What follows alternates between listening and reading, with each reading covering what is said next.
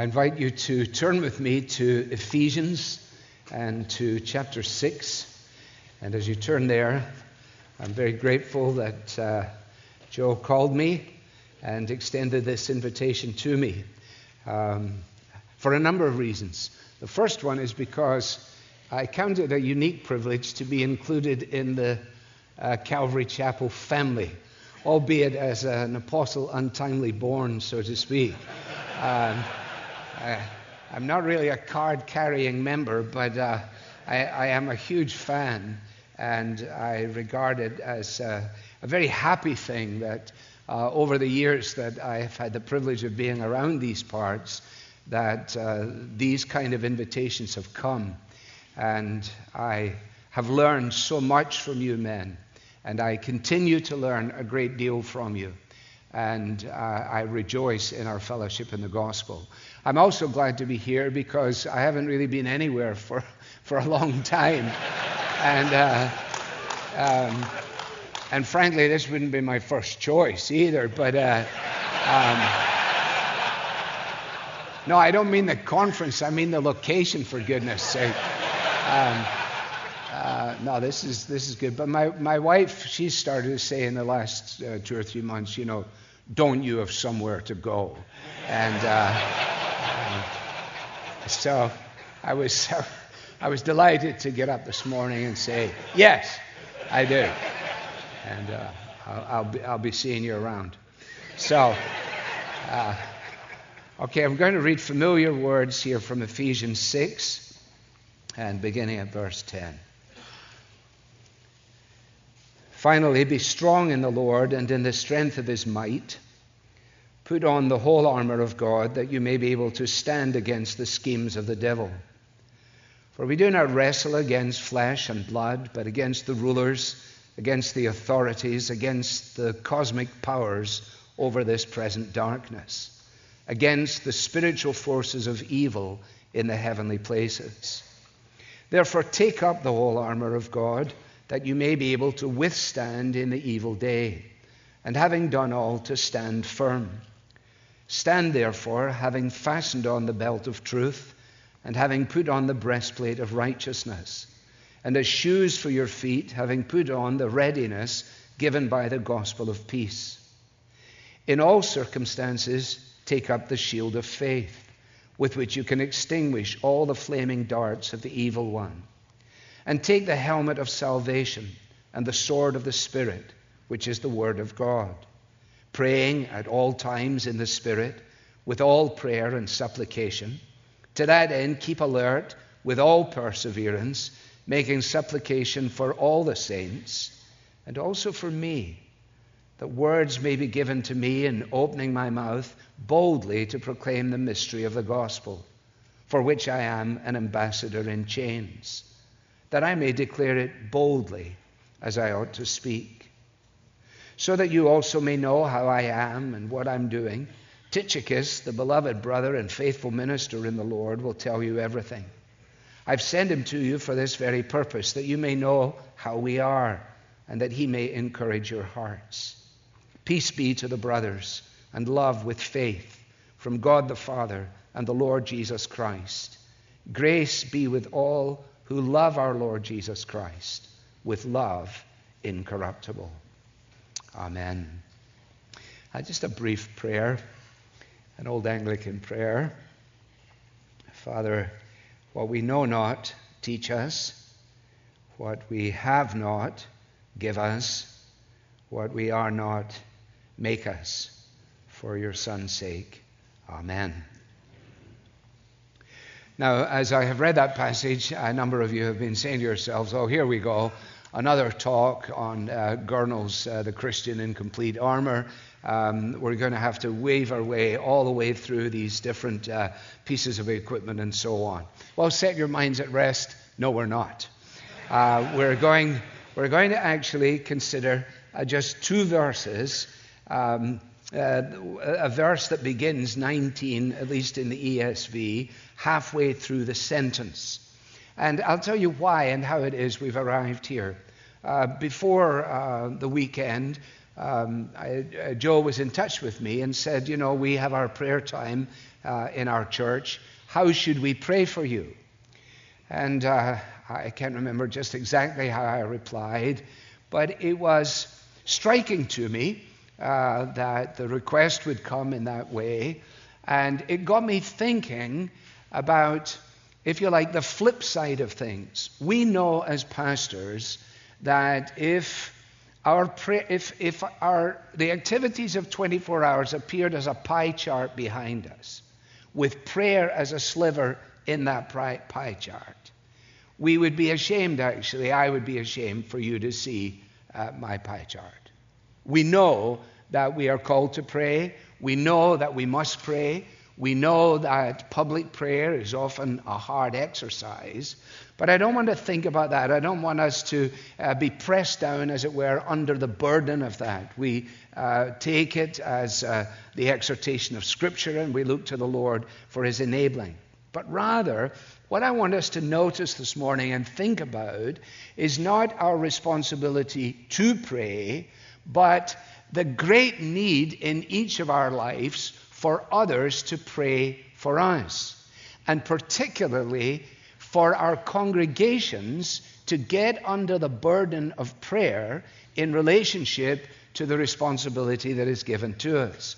And the way that we come at this is because here Paul, having exhorted the listeners, the readers there in Ephesus, having given them this comprehensive call to prayer. You notice all kinds of prayer, praying at all times, with all perseverance, for all the saints. And then, almost casually, almost inadvertently, he then says, and also for me. Also for me. In fact, the end of this Ephesian letter gives us such an indication of the tenderness, if you like, of Paul. There in verse 21, this is not our text, but I mention it now, so I'll just stay with it for a moment. So that you also may know how I am and what I'm doing. He recognizes that they care how he is, that they care about what he's doing. And our people do too. I'm going to give you somebody who will tell you how things are going. Why? So that they might be informed? Yes, but not really. So that they might pray for him. Now it's interesting, isn't it, that the first time we're introduced to Saul of Tarsus, following his conversion, as Luke records it, go to a street called Straight, and at the house of Judas look for a man of Tarsus named Saul, for behold, he is praying. He is praying. Now here we find him nearing the end of his journey through life, and he's aware of his need for the prayers of his people. When Spurgeon, who, as we know, was a phenomenally effective preacher in Victorian England, when he was asked to explain the success of his ministry, he said in a simple sentence, "My people pray for me. My people pray for me." So what I want us to notice, and very straightforwardly, and in the first place, is this, that although we can refer to Paul as the mighty apostle, Paul was not a superhero. He was not in any way a superhero. In writing to Timothy, he referred to himself, you remember, as the chief of sinners. In an earlier letter, in writing to Ephesus, he refers to himself as the least of all the saints. What do you have to say about yourself? That's the great question. That was the question that was put to John the Baptist, wasn't it? What do you have to say about yourself? Who are you? Some of us love that question. Oh, goodness. The person who asks it is going to regret ever having asked it. Well, let me tell you. And furthermore, and of course, not to say anything about, and the person's like, oh, his eyes have glazed over a long time ago. What do you have to say about yourself? I think this points to his vulnerability. His vulnerability. Now, I'm not a fan of what I call naked preaching. I'm not a fan of the pastor getting up and trying to explain to everybody how wretched he is. He doesn't need to do that. At least I don't. My people know how wretched I am. I don't need to use up sermon time explaining that to him. But one of the things that we may become adept at trying to conceal is the fact of our own vulnerability. Now, this comes across as we read Paul's letters. For example, here in this section, he doesn't say, you do not wrestle against flesh and blood. No, he says, we do not wrestle against flesh and blood. In other words, he's not immune to the insinuations, the accusations of the enemy. He was able to write to Timothy about the time when people will be unprepared to endure sound preaching.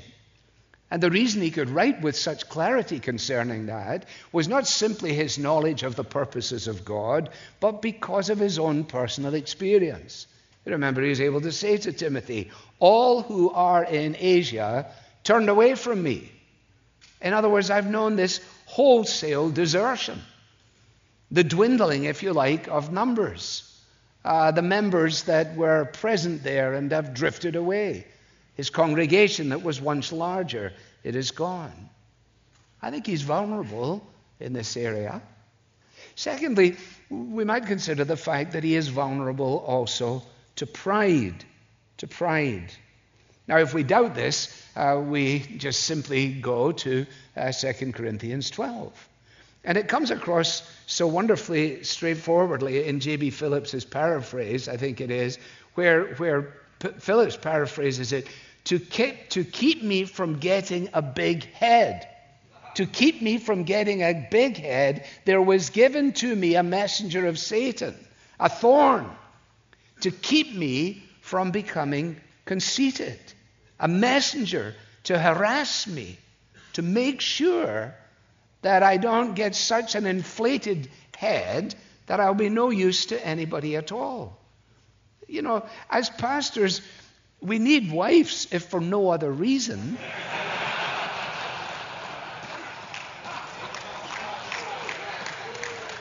See, this is when you know you're in a group that's a good group. I mean, I don't even need to finish my sentences. And if our wives don't take care of it, our teenage children will. They're for sure.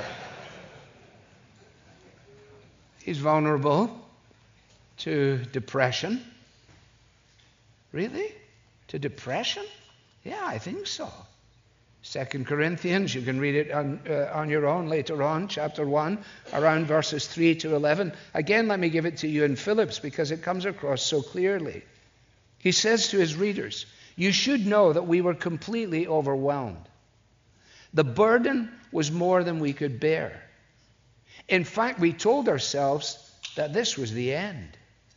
Yet, we believe now that we had this experience of coming to the end of our tether, that we might learn to trust, not in ourselves, but in God.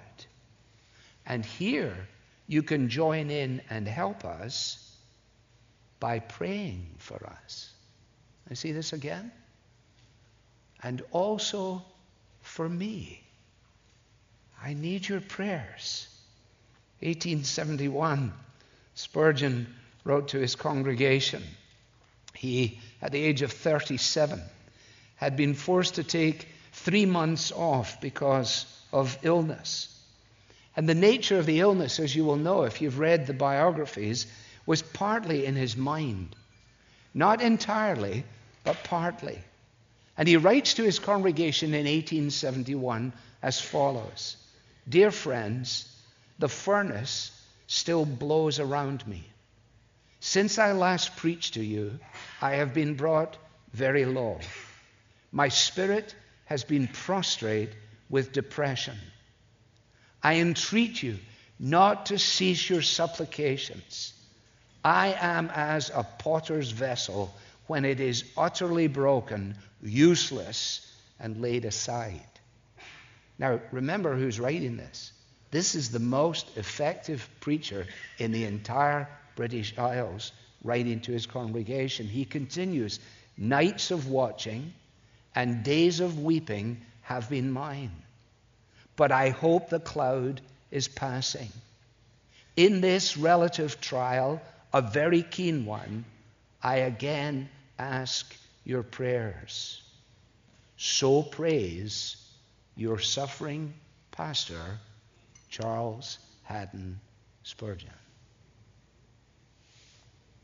We wrestle not, says Paul, against flesh and blood. This battle is not a political battle. This is not an engagement with the forces that we can see, but rather with cosmic powers. You, he says, have been raised up with him into the heavenly places in Christ Jesus, and in those heavenly places the battle rages. You should know these things, he says. And I want you to be praying. Make sure all the time, all supplication, all the saints, everybody. And also for me. For me. Not only is it an indication of his vulnerability, but it is a clear expression of his humility. And there is a genuine link, isn't there, between these two things. Again, not a self-assertive or aggrandizing kind of perspective that draws attention to ourselves, but rather to acknowledge that the self-assured of us see no real need to pray. When we begin to rely upon ourselves, it's only when we're brought to an understanding of our need. It's only when the accusations of the evil one begin to debilitate us, begin to unhinge us, that we end up realizing, if my people don't undergird this ministry in prayer, I don't know what's going to happen to me. Don't let's get caught up in trying to analyze what the messenger of Satan was. Some of you are very good at that. I look forward to reading your comments maybe. But it does mean something very straightforward, and that is that a bad thing has been brought into his life for a good reason. A bad thing brought into his life for a good reason, and the ultimate source, of course, is the hand of God, but it has come employed by the evil one. Presumably, the evil one coming as the messenger. What is the messenger? You know, when they asked Luther, how do you know it's the devil talking to you or Jesus? He said, my God speaks with sweet reasonableness, which is quite wonderful. But the evil one doesn't. Did he come to Paul and say to him, hey, Paul, if you're as useful as you think you are, why are you experiencing these things? If you really are the great apostle of God, why has there been such a wholesale desertion in Asia? People are not really interested in you anymore. Do you really believe in the God that you serve? These, you see, are the kinds of things the evil one says. And so his request for prayer makes perfect sense. And it's not unique. He does it all the time. I leave you again to search that out. Right into the Colossians, he says, continue steadfastly in prayer. And almost immediately he says, and at the same time, pray for us. To the Thessalonians in the second letter, pray for us that the word of the Lord may go forward unhindered. How is it that the word of the Lord will go forward unhindered? Well, as the people pray. The word of the Lord will go forward. Spurgeon again said to the young men that he was encouraging in the task of preaching, listen, he says, fellows, you can preach the same sermons to far greater effect if your people will pray.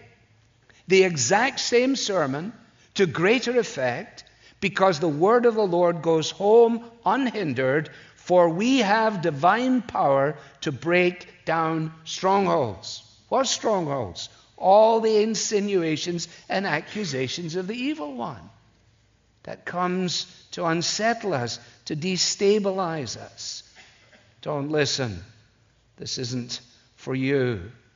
And how it comes home to us, comes home to me at least. The sword of the Spirit, the scalpel by which the teaching pastor has the privilege of opening up, dissecting, making clear the truth of God's word. And the key, the prayers of the people of God. Not our giftedness, not our articulation, not our preparation. It's phenomenally humbling, isn't it? That somebody is converted, and you go home and you say to yourself, well, I really clinched that at the end. I can see why that happened. And that was the devil telling you that. Because one day in the glory you'll find out that some lady sitting, 3 rows from the back prayed for you as you lost your place in your notes. And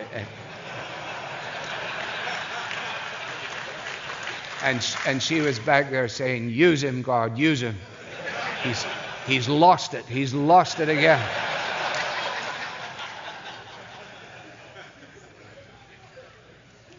Okay. Now, he wasn't just asking for prayer in general. His request is specific. And when you read the prayers of Paul, you realize that his focus in prayer is not on matters of passing personal concern. You read even his prayers in the Colossian letter or here in Ephesus again. And what is so striking about it as he prays for the people is most of the stuff that's in our prayer meetings isn't even mentioned in his prayers. Now, that doesn't mean that the things that we're praying about shouldn't be prayed about, but it does identify the fact that his focus was kingdom-oriented. He wasn't just, who is it says, Howard Hendricks, I think it was, said, the average prayer meeting, no, it wasn't, it was Don Carson. The average prayer meeting spends more time trying to keep Christians out of heaven than praying sinners out of hell. Bless Mrs. Reynolds, she's back in again, like the Lord's going, oh, thanks for letting me know. Like, you think I didn't know that? Please be with Tommy. I already am with Tommy. Let's get on to something that will advance the kingdom, for goodness sake. That's why the average prayer meeting in a church just eventually dwindles to nothing. There are people saying the same thing week after week instead of the brother that just prayed before. I love that. Give us this, give us that, give us the world, give us America, give us, Lord. Big prayers. Now you will notice that this is the case here as he identifies his request. Pray for me. He's not concerned about liberation. He's concerned about proclamation.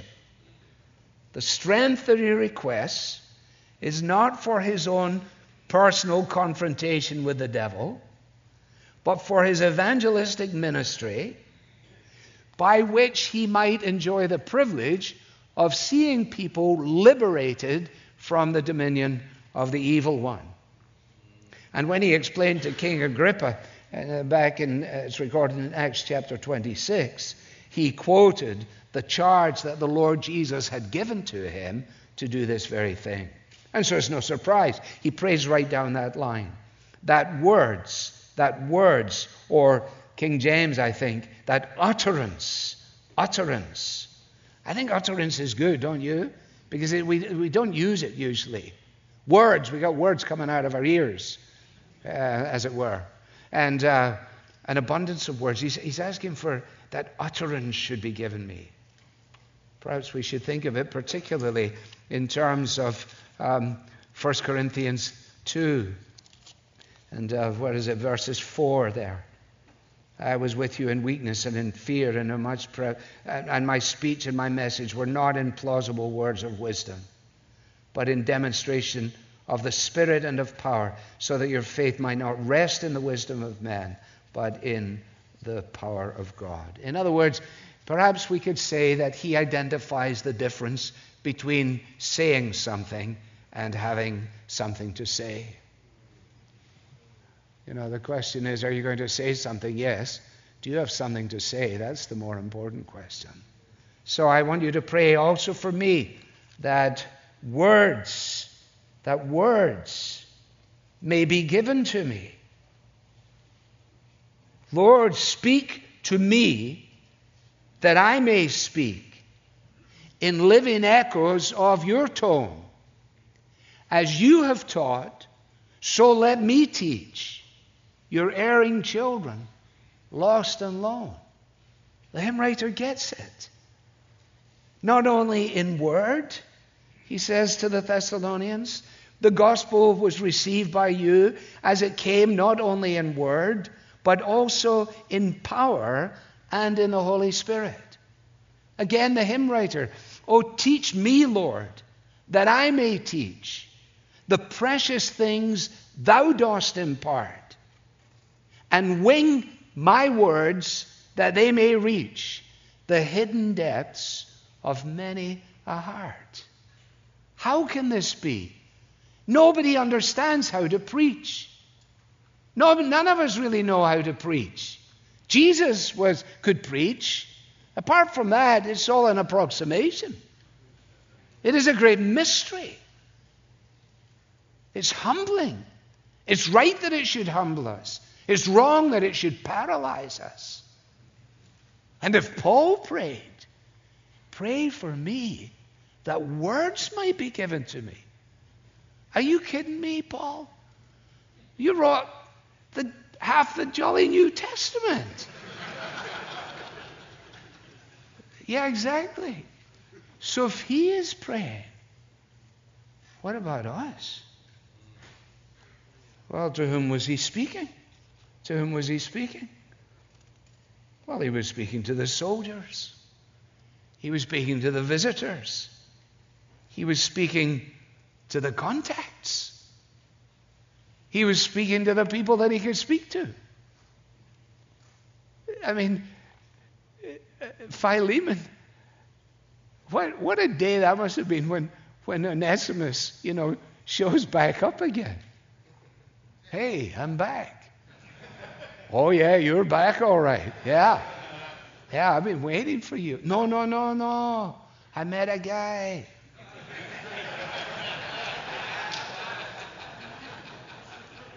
Was it just like Jesus and the lady?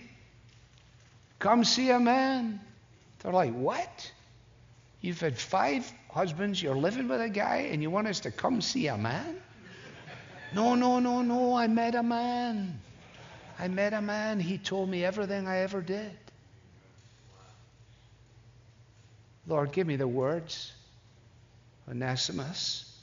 Hey, Mr. Useful. Now, what is he to do and how is he to do it? Well, I pray for me that words may be given to me in opening my mouth boldly. Boldly. Now here we go. Boldly.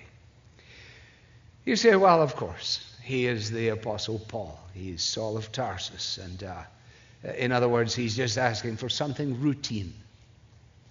Well, no, not at all. Because boldness clearly, despite his background, did not come naturally to Paul. It didn't come naturally to Paul. We have to take at face value, surely, what he says. This is not some kind of pathetic attempt at humility when he writes to the Corinthians and he says, when I came to you, people weren't going, my, what a remarkable fellow. Look how tall and handsome he is. And his words. No, I came to you in weakness and in fear and in much trembling.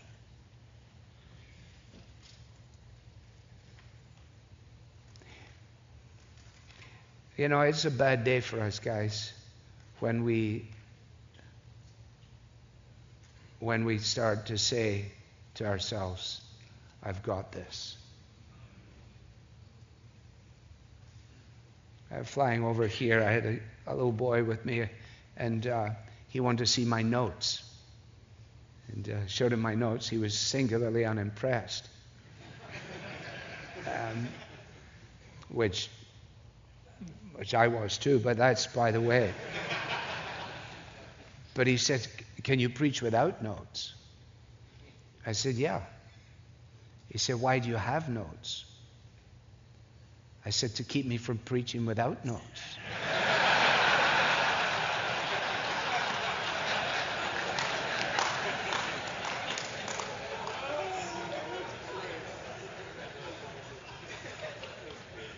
And then I explained to him that I've been doing this since 1975. But I write out all of my notes in the same way that I did when I was 23 years old and I was 69 on Saturday. Not because I have to, but out of discipline. Because the longer that we go and the more facility we have with words, and the greater our ease in front of a congregation, there is an exponential risk that attaches to that. And I'm not suggesting for a moment that the antidote to that is in writing out of notes.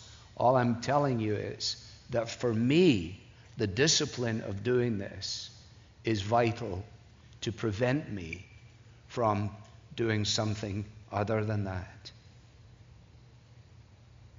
The boldness then won't be a boldness of personality. It will be actually a boldness that sometimes surprises us. That there's a forcefulness in the way in which we've said something that we didn't even plan to say. Because we realize that we're taken up, as it were, with the very proclamation that we're making. And the gospel mystery that he was proclaiming and that he has written about in the earlier part of this letter to the Ephesians had so gripped him. The amazing news that Jew and Gentile alike can and must be saved through the work of the crucified Messiah.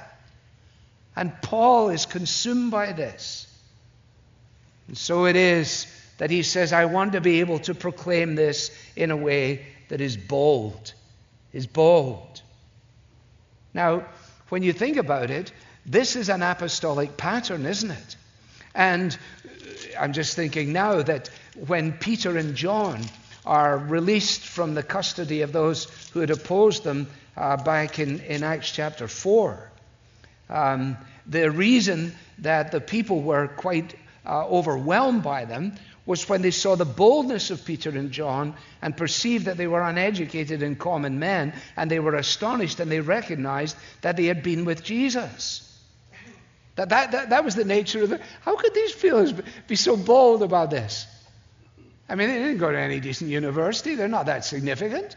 I think that one fellow was a fisherman, wasn't he? They're saying to one another. But were you not struck by the way they said that? That there is salvation in no one else, for there is no other name under heaven given among men by which they must be saved. Can you believe they said that? And can you believe they said it with such firmness? And the people said, no, I can't believe it at all.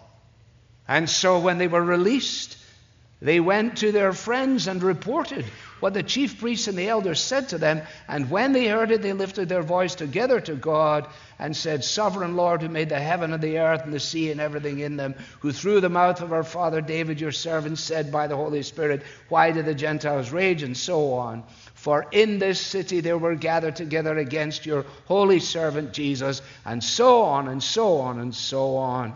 And so we pray that you will grant to them boldness, that they, filled with the Holy Spirit, will continue to speak the word of God with boldness.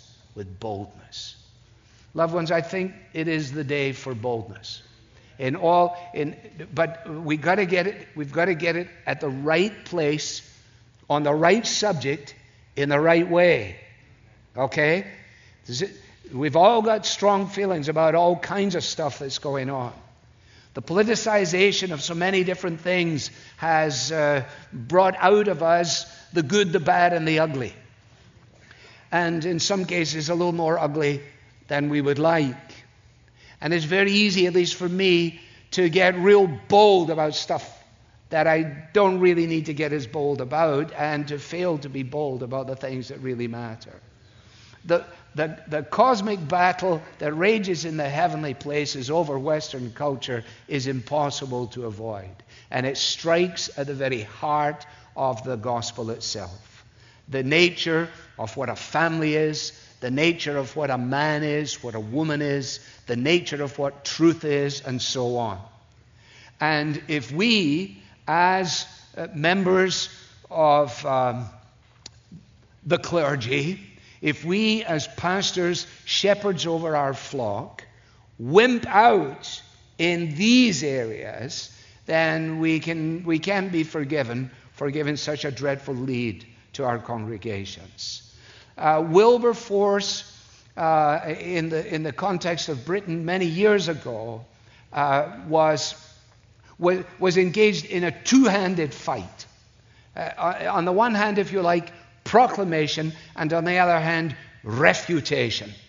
Refuting what isn't true and proclaiming what is true. And some of us are very good at refuting, and we end up building a kind of spirit of animosity amongst people who end up being like a whole host of Waldorfs and Statlers, those two old guys in the Muppets that just sit up on a balcony just complaining about everything that's going on. Can you believe that? Look at the state of this. Look at that. Look at this. And people love that. Yeah, I agree. I hate it. Don't you hate it? Yeah. Whoa, yeah. So where's the gospel right now? Oh, we'll get to that later. We're doing refutation of the moment. Okay. Some of us are proclaimers. There it is, over there. Look at it over there. Look at it. Look at it. Look at it. Yeah, but what does it mean? Don't worry about that. Look at it over there. No. If you're going to teach your children about animals, you have to teach them. This is a cow. It goes like this. Moo. Okay. And this is a horse. It is not a cow. And so if you don't teach them that a horse is not a cow, then they're in trouble. And so you know saying what's going to happen to them, riding around, milking horses and riding around in cows. And say, well, how did you get yourself in this? There was my papa. He told me. No, he didn't explain to you this is this, but that is not this. Now, loved ones, this is where we've got to be clear. We've got to be prepared in proclaiming the gospel. In saying what is, we have to say what isn't. So, for example, we believe in legal tolerance, right? We believe in the tolerance that our democracy affords, at least has done up until this point, to be able to say what we believe about certain things and to afford to others the same opportunity to say what they believe, even though we disagree with it. That's legal tolerance. Social tolerance, we understand that people who are different from us and came from different places and dress in a different way and have a different background, like Scotsmen that wear kilts and things like that, we have to say to our children, now be nice to him. He's not wearing a dress. It's a kilt. Be nice to him. You've got to be nice. We understand that. But intellectual tolerance that affords acceptance to every idea, no matter what it is, we can't get to. We can't. My Jewish friends in Cleveland believe that Jesus is not the Messiah. I believe he is the Messiah. We can't both be right. The Muslim doctors that are working this morning at the Cleveland Clinic, many of them highly moral, and their children, many of them in terms of moral purity, are far more significant than the average evangelical child. Those guys believe in the scales, that the good that they're able to do will outweigh the bad. We say no, it can't be scales, it is a cross. We can't both be right. We can't both be right. The Hindus believe that the incarnation has taken place again and again and again and again.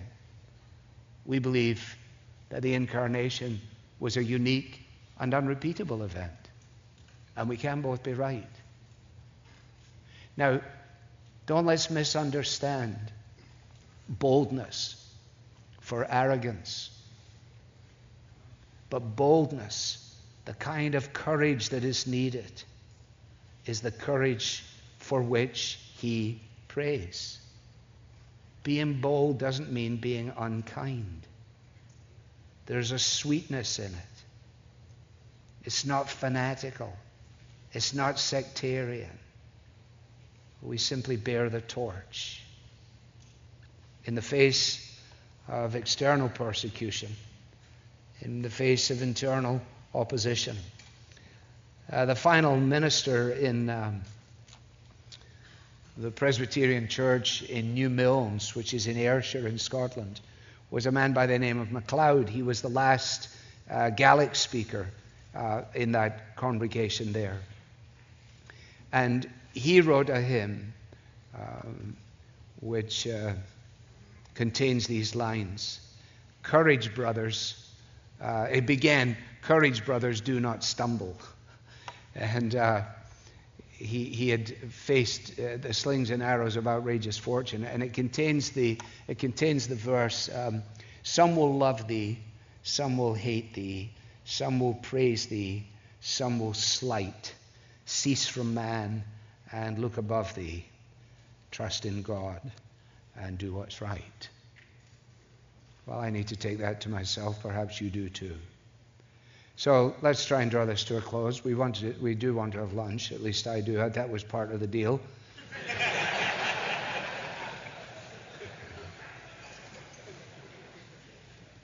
There has been a progression of thought in this, which I'm sure I've done a wonderful job of clouding for you. I started off by saying that Paul was no superhero, and he reveals himself as being both vulnerable and humble, that his prayer request was not some generalized statement, but it was specific for utterance and for boldness. And he explains that it is on account of this that he was an ambassador in chains. Again, Luke records for us when we came into Rome, Paul was allowed to stay by himself with a soldier that guarded him. It's because of the hope of Israel, he said to them, that I am wearing this chain. In other words, it was his faithfulness that had cost him his freedom. His faithfulness cost him his freedom. I'm not a prophet. I'm certainly not the son of a prophet. But if things continue as they are, one or two of us are going to go to jail for holding true to the gospel. And I hope it's a good guy, which limits the possibilities significantly. But you know what I mean? You know what I mean? I mean, if things continue as they are, it's not difficult to imagine that any faithful pastor trying to unpack the second half of Romans chapter 1 is going to be on the receiving end, not only of opposition, but actually of persecution. Have you noticed how Stalinesque things have become? The other day, watching a soccer game in the UK from here, but watching it on TV, I noticed that in the hoardings that go around advertising things, it came up, Liverpool FC / abuse reports. And what it's actually saying there is, we want you to tell on your friends and your family if they violate some of our now accepted creeds for sexual matters, for race matters, and so on. In other words, that's what Stalin did, right? That's exactly what he did. He made sure that he didn't just have secret police who were watching out for things. He encouraged the general population to spill the beans on members of their family who were prepared to violate the accepted norms. Now you think about that. Our pastor, do you know what he said? He said this. He said this about homosexual activity. He said that people would receive the due penalty for their sexual incontinence in their own bodies. He said that? Yes. Well, an ambassador for the gospel, in chains, God making his appeal through us. Ambassadors enjoy special privileges, access, freedom, diplomatic immunity. They speak with the authority of the government that they represent. If they had a chain, it would be a sign of adornment, a symbol of dignity, a symbol of power. Paul's chain is a very different chain. I am an ambassador in chains. Why? Because he represents a higher throne than this world has known. He represents the King of Kings, the Lord of Lords. His painful prison chains he regards as a royal insignia of his service of Jesus. And once again, you will notice, he makes it perfectly clear that he's not seeking their sympathy. He's not praying for freedom, except for the freedom of the gospel and for their help in declaring it boldly. Well, how did it go? How did it go? The evidence is at the end of his story, when he finally writes his swan song. And he writes to Timothy there in chapter 4. And he says, here's the deal. The Lord stood by me and strengthened me, so that through me the message might be fully proclaimed, and all the Gentiles might hear it. Oh, that's wonderful, isn't it? Well, how did you do on Sunday, Pastor? Well, the Lord stood by me, and he gave me strength, so that through me, vulnerable little me, the message of the gospel might be fully proclaimed, and all the Gentiles might hear it. Well, let's just pause for a moment of silence and a prayer.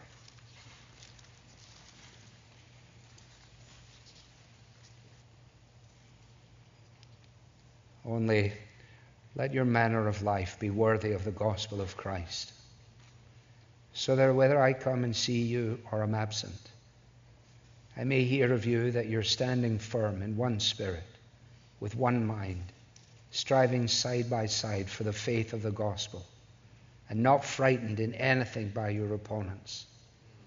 This is a clear sign to them of their destruction, but of your salvation, and that from God. For it has been granted to you that for the sake of Christ, you should not only believe in him, but also suffer for his sake, engaged in the same conflict that you saw I had, and now hear that I still have. Father, thank you that you put your treasure in old clay pots, so that the transcendent power might be seen to belong to God and not to us. Help us in our task, we pray. Help us to help one another by our prayers. Help us to remind our congregations that we're not even close to super, let alone superheroes, and that we are entirely dependent, that they would stand by us in prayer. Thank you for those who do. Thank you that in eternity it will become clear that prayer was the work and preaching was just gathering up the results. We bless you in Christ's name. Amen.